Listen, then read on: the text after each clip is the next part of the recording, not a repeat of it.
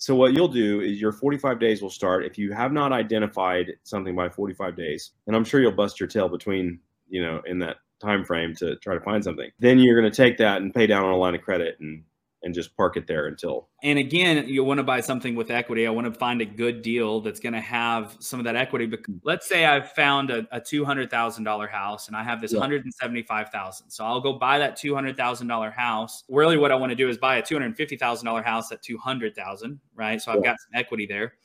And now I'll put that money in there. Then I can go borrow against the $250,000 house, get a lot of that money back. My cash flow will be less, but I'll have that money back, pay down a line of credit, because I like to have the ability to close on a deal when that deal pops up. And I want to be able to pay cash for it. So I like to keep a line of credit available if possible.